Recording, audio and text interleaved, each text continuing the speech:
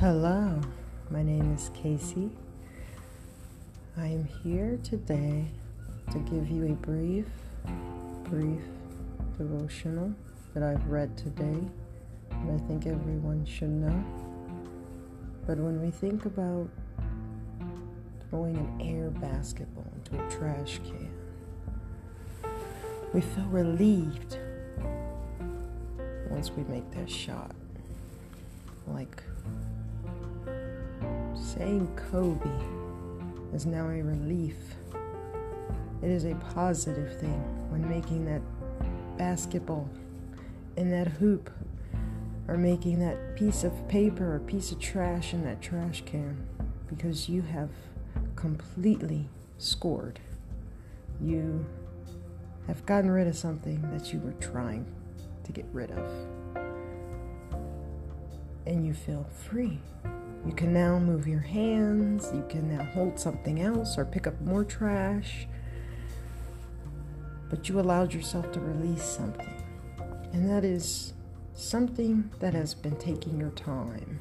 If you think about it, when we get into relationships, we have to remember that we should never have to force anything. You know? That's why there's several trash cans around the world. They're not forcing you to throw your trash away. They're telling you to throw it away, and it should be easy to do, because it should be easy to let go of something that has a place to be. In the trash. Or, for example, living. Like Kobe says, life is too short. In the matter of seconds, his life was gone, and the whole world shook. Just like when COVID hit, the whole world shook. But he didn't have control over that situation. You had control over throwing the trash away or keeping it, though. Keeping it only would make you less open to receiving something else or making more trash. Because you can't have trash in a hand that already has trash in it. Gotta throw that trash away first. So just don't block your blessings by keeping trash in your hands when you freely can throw it away. Why force holding trash in your hand when there's so many places to put it? Read your Bibles. There's so much word and wisdom in there. Or read your books that are based on the Bible and stories of the Bible that'll help you relate. Because that is the book of life. And this is my new podcast. I am Casey Wilson speaking with you. And I want to say God bless. Now we can sit here for prayer. Lord, I just want to sit here and I want to say thank you. Thank you for giving us the control of throwing something away in a trash can and releasing it so we can find something else.